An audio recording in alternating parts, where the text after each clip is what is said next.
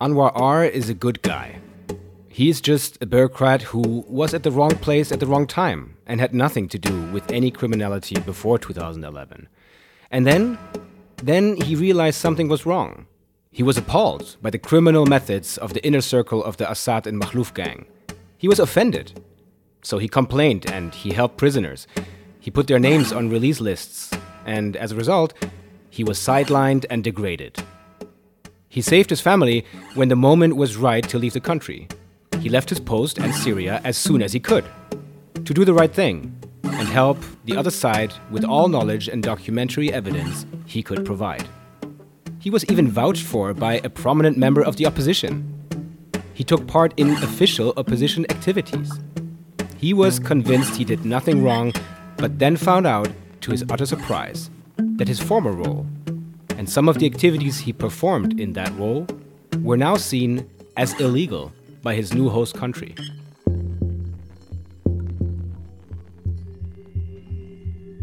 Anwar R. is the former head of the investigations unit of the Al-Khatib branch, or Branch 251, in Damascus, Syria. In that role, he was responsible for crimes against humanity, including murder, torture, and sexual violence.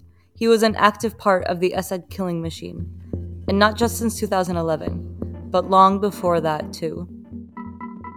Anwar R. is a pure professional. He is a highly educated investigator who was very good at his job, and still is. With a law degree from Damascus University, he rose through the ranks of a typical intelligence service career. He made it all the way to a small circle of elite officers. Anwar R. found his role within the system. He identified his limits and his red lines. He's a professional investigator with a certain pride in his job. He followed his rulebook of how to perform his job meticulously, namely, investigating crimes and collecting intelligence. Not more, but also not less. And what that meant in Syria at the time, and even before that, what kind of methods he employed for that, or rather, had others employ, well, that's another story. But he never got his own hands dirty, sitting behind his well-organized desk.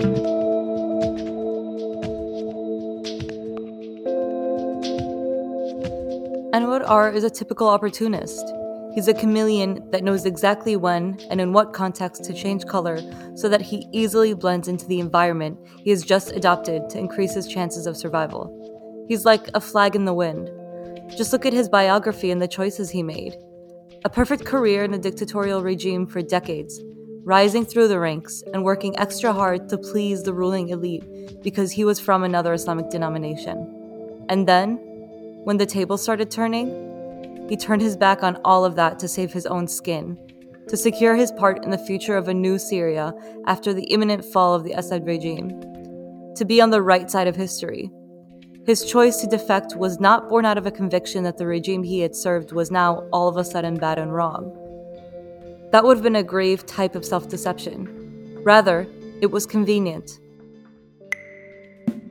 In fact, it was necessary. Change sides, change color, because that's what a chameleon does when it needs to.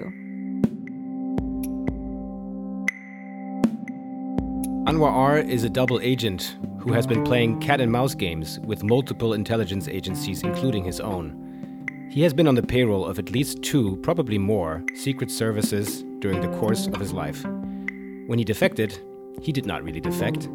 He still provided information to the regime back home and other services. He provided information and documents to whomever, if it helped his situation. His stories of being followed by mukhabarats in Berlin, the fear that they would kidnap and kill him, which he reported to the Berlin police, a well-crafted cover. But then, the police arrested him, and his home base dropped him. Just like that. Or did it? Anwar R. is a victim.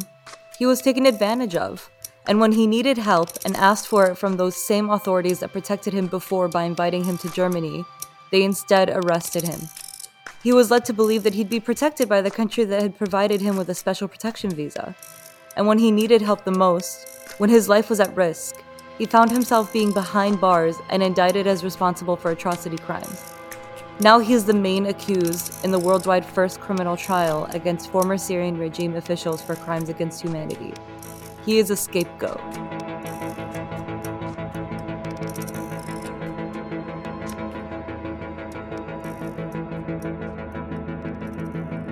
Anwar R. is the perfect symbol of the regime as a whole, the perfect illustration of a regime that is responsible for the most atrocious crimes, and when confronted with hard evidence, just denies everything as if they never happened, giving the most absurd answers when they're being challenged with the facts. That's what the regime does, and that's what Anwar R. has done in Koblenz.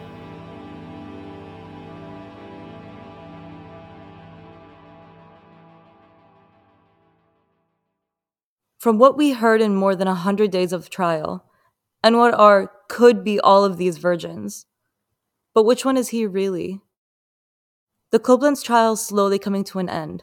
In today's two-part episode, we want to zoom out a bit and take a detailed and critical look at the core questions in preparation for this final verdict. Who is the defendant again? But really, who is he? This will be a trip through the case and the trial so far, a good look at the accused and at the expectations for the verdict. This episode will be in two parts. Here's part one. Let's do it. I'm Fritz Streif. And I'm Noor Hamadeh.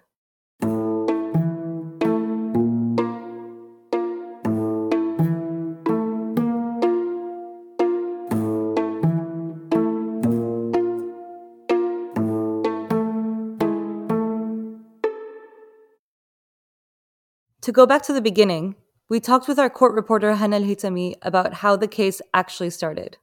A lot has been written and said about this, but not all of it seems accurate, Hana. So what's up with that?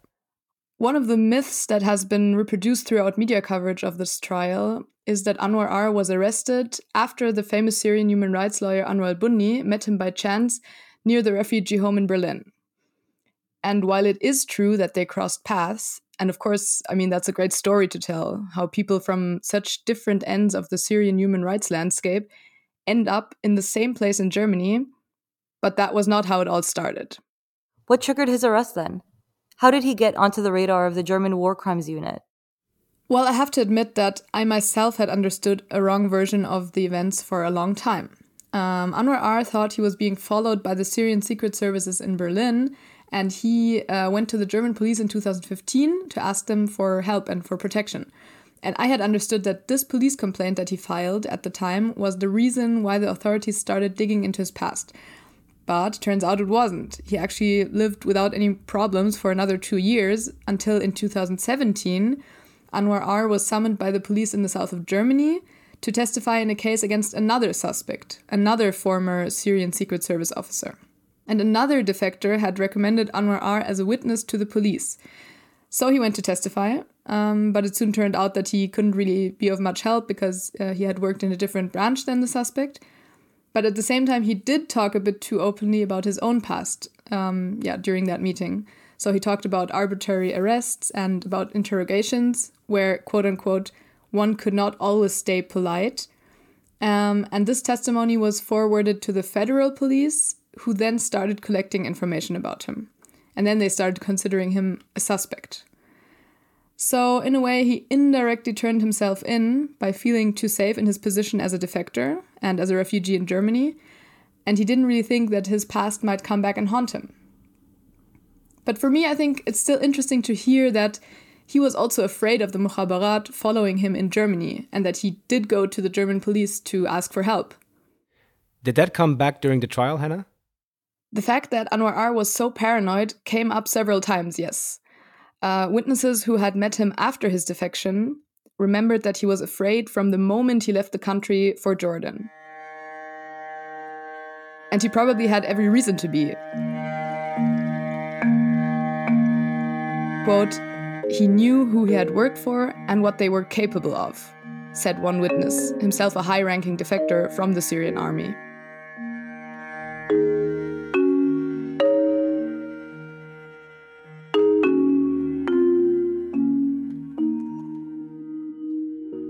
Some defendants just categorically deny all charges. Was that an option in Anwar R.'s case? Well, there were never really any doubts that he had worked in the branch, that he was a colonel, and that he was hierarchically in charge of investigations. So on the one hand, all the information gathered about Branch 251 from the beginning of the trial, all that can be seen as evidence against him. So all those survivor witnesses who described the inhumane conditions in the underground prison, the lack of food, hygiene, medical care, a situation that the court has considered a form of torture in itself. And then, of course, the torture that took place during interrogations. From the verdict in the case against Iyad A., we know that these crimes were committed in the framework of a widespread and systematic attack against the civilian population. That's the element that makes them crimes against humanity. During the first phase of the trial, the prosecutor presented a lot of evidence to that effect, which we discussed during the course of the podcast. Maybe you remember the testimony of the so-called gravedigger, of course the Caesar photos, and the Syrian expert witnesses that testified as well.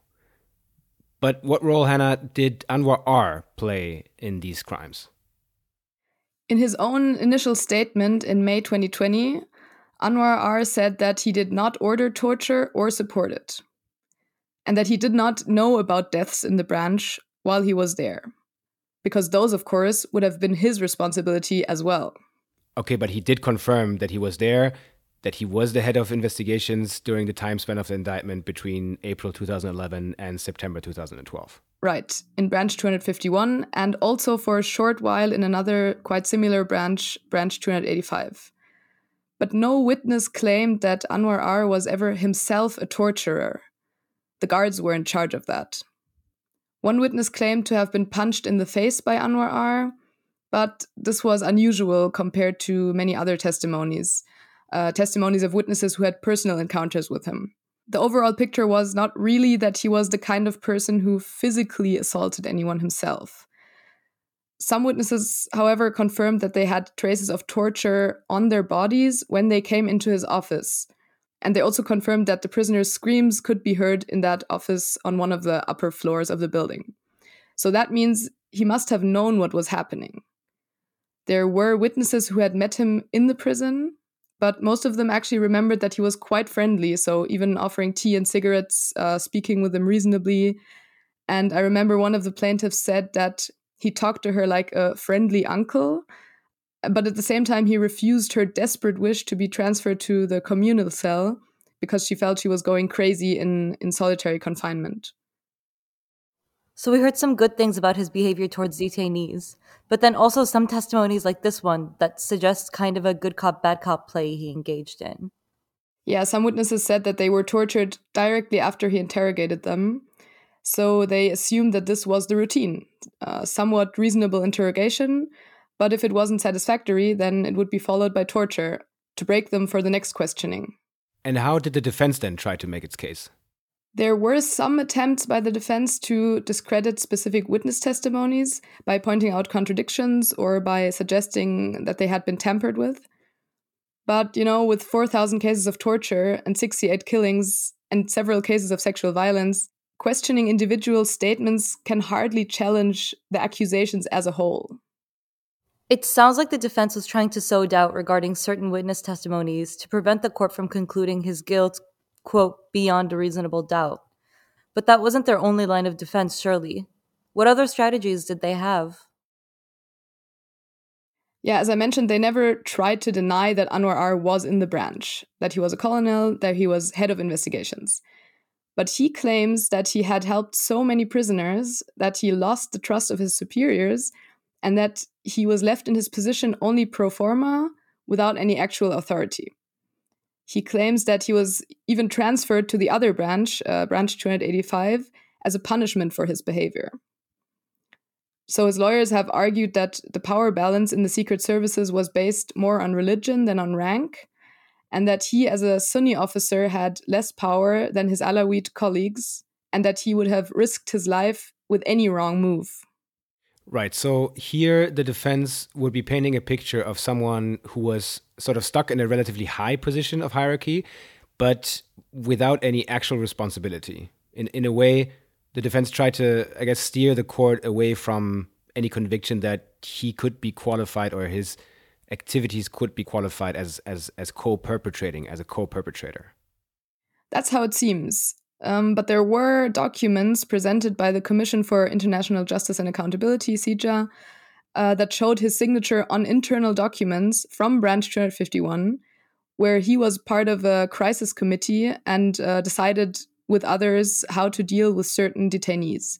And one insider witness remembered that until his defection, and even after his transfer to Branch 285, Anwar R. had a company car, his own office, and a busboy who served him tea.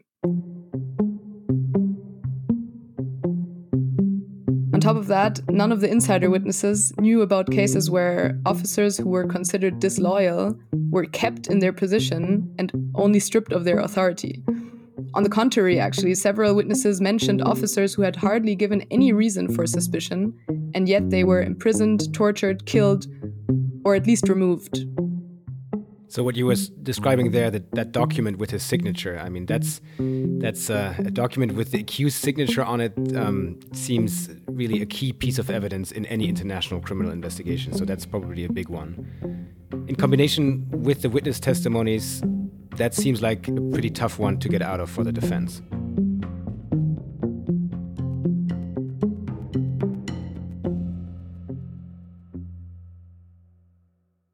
I want to go back to the line of defense for a moment. If his lawyers seem to have argued that despite his position, he didn't have any real authority, how did they try to prove that? As far as I recall, there was no factual evidence that supported the argument that he had no authority in the branch. There was a relative who confirmed that Anwar R. had told him about that. But since the alleged reason for his loss of authority was his support for the prisoners and his sympathy for the revolution, so the defense focused on his character as another line of argument. There were some witnesses who spoke favorably about his character. As I mentioned before, the ex-detainees who were treated well by him, some of whom he even met again later in Jordan or Turkey. And two low-ranking insider witnesses remembered him as a friendly and respectful superior who treated them well and greeted them, apparently unlike other high-ranking officers in the branches. There was also a defected army officer who said that Anwar R. had cooperated with the Jordanian Secret Service after his defection and had provided them with internal documents that he had brought with him, and that he even helped the Jordanian Secret Service find a safe route for Syrian civilians fleeing the country. Also, several defense witnesses confirmed that he told them he had wanted to defect much earlier, but he would not have been able to take his family, which is why he waited. There was, of course, all the info about his work for the opposition after leaving Syria. He even went to the peace talks in Geneva in 2014 as part of their delegation. Right. I feel like we're slowly getting somewhere. And it seems what we already suggested in the beginning, his is a story of many layers. There isn't just one Anwar R., is there?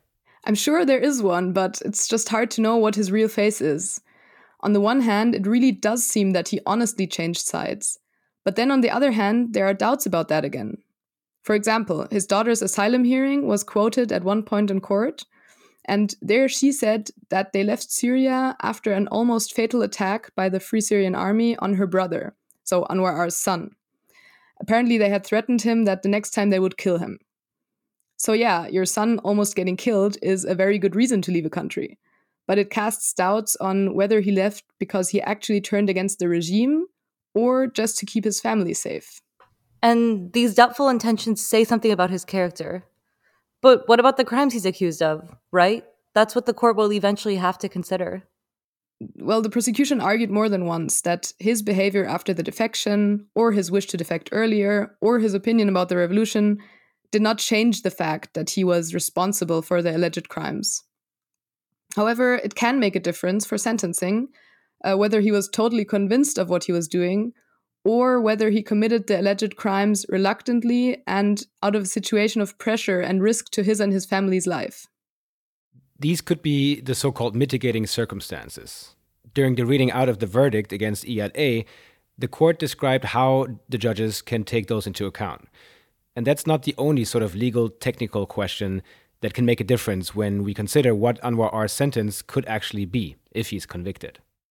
To understand those legal technical questions better, we called up Antonia Klein of the European Center for Constitutional and Human Rights, or ECCHR, where she works as a legal advisor. Antonia has monitored the trial closely, and she talked to us about the importance of understanding some of these technicalities. We started by asking her what her expectations of the verdict are right now. So at the moment, it looks like the charges of murder, and next to murder, also killing, torture, severe deprivation of liberty, and sexualized violence as crime against humanity will be confirmed. And if Anwar R. is convicted as co-perpetrator of murder, then he would face an obligatory life sentence, which would mean, translated into German law, 15 years plus X. So if the charges of murder as a so-called co-perpetrator are confirmed, the court is obliged to hand down a life sentence. And what if the qualification of a possible conviction for murder is not as a co-perpetrator? The defense seems to aim at a conviction for aiding and abetting murder and, of course, the crimes against humanity. And in that case, the sentence would be reduced to 3 to 15 years of imprisonment. That's a pretty wide range, 3 to 15 years. How is that determined? Is that where the mitigating circumstances might play a role? The concrete length of imprisonment would then depend on different factors. For example, the high number of victims, of course, would be considered, other crimes that have been committed and the effects of them as SGBV and torture, but also, of course, the fact that he deserted, that he spoke out. So, different factors would come into play then. The 3-year option is really rather a theoretical one, because if we look at the high number of victims, the high number of murders and killings, the fact that sexualized violence is involved, then it seems to be impossible that 3 years come out of it. We also see Ayad A, who really had, in comparison to Anwar R., I would say, a minor guilt. So also that could be, of course, an indication that we would not stick to 3 years. Okay, quick recap here. Antonia thinks that a conviction is likely, that the charges will be confirmed as indicted, and that the eventual type of punishment depends on how those charges are classified by the court. It could be anything from 3 years to a life sentence, wide range. But now here's the thing. A so-called life sentence in Germany is not the same as actual life in prison. Yes, I think that's very important because the life sentence wording is really confusing. As in Germany, by law, everyone should have the possibility to regain freedom from prison before his or her death. So that's the reason why the law provides for parole after 15 years. Under 3 preconditions. One is, that is the least interesting, I think, if the convicted person consents to that parole. One is if the severity of the convicted person's guilt does not require the continued imprisonment. I can speak about that in a second. And then if the suspension of the imprisonment can be justified with regard to the public security interests. And so I think with regard to the public security interest, if we look 15 years ahead, then, or even if we look 15 years ahead, then we can say that it's not very likely that Anwar R. will, in case that he is convicted for murder and then faces this lifelong sentence, that he will commit these crimes again, because he's here in Germany and it's really not foreseeable that he will be recidivistic in that regard, because there's just no room and the context is missing for the crimes. So most interesting, I think, is the severity of guilt. And that's particularly interesting at the moment because the Koblenz court will decide with the conviction if, as I said, if he's convicted of murder as a perpetrator, then the court will directly decide whether it sees the severity of guilt.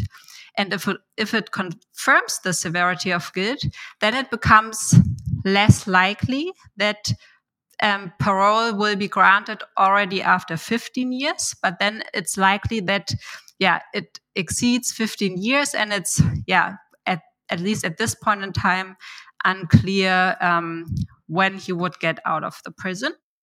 Antonia explained to us that this test that the court will perform regarding the severity of guilt depends on a number of factors.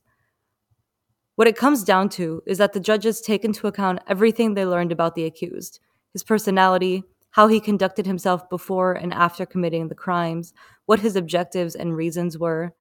And the court will also look at the crimes, how brutal they were, how many victims, how long was the period that the crimes were committed in. The judges take all of that into account, and they decide whether the severity of guilt can be established. And with that decision, they kind of pre-decide whether, if convicted, Anwar R. would have the right to request parole after 15 years. So in a way, in this decision, the court can now already decide whether this will be a relatively short life sentence or not. Right, because if they decide that the severity of guilt can be established, there is no parole after 15 years. And Antonia told us he could, theoretically, remain in prison until he dies. Okay, time to recap again. In Germany, a life sentence does not mean prison for the rest of life. With a life sentence, parole is usually possible after 15 years, except when the court decides on the severity of guilt, which makes it impossible to determine when parole might be granted, but definitely later than 15 years. Antonia made a point as well during our conversation that with the verdict coming up, even if Anwar R. is convicted, this quite likely does not yet mean, in legal terms, that he is guilty. Because he might, and probably would, appeal the sentence. And as long as the appeal is running, possibly all the way to the highest court, the presumption of innocence is valid. Again, this is speaking in legal terms. But then we cannot yet speak of a finally convicted criminal. Such an appeals process might take years. The wheels of justice turn slowly. They do indeed.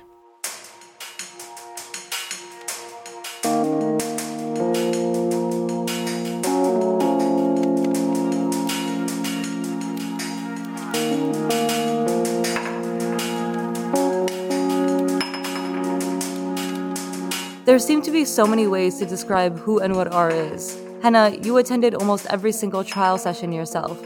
You have seen and observed Anwar R. in detail. What is your sort of final take on him? He was always very interested and focused during the sessions.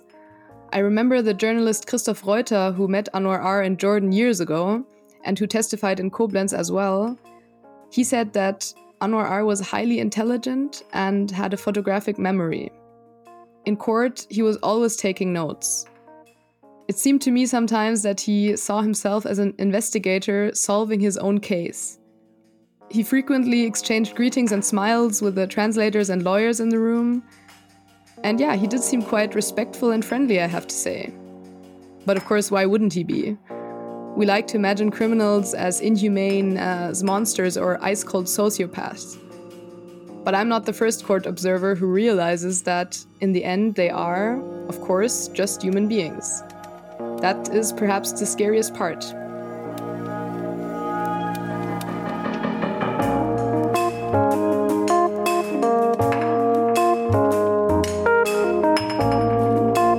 This was part 1 of this episode. In the second part, Noor and I discussed the larger significance and value of the upcoming verdict and of the trial as a whole.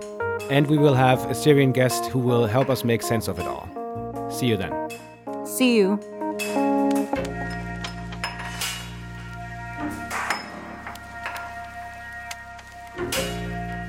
Branch 251 is a 75 podcast production.